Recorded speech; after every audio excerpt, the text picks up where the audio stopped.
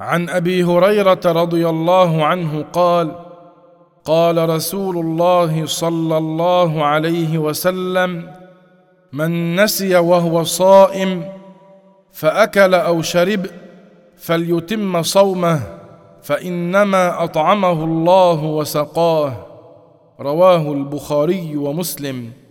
وللحاكم: من أفطر في رمضان ناسيا فلا قضاء عليه ولا كفارة، وهو صحيح.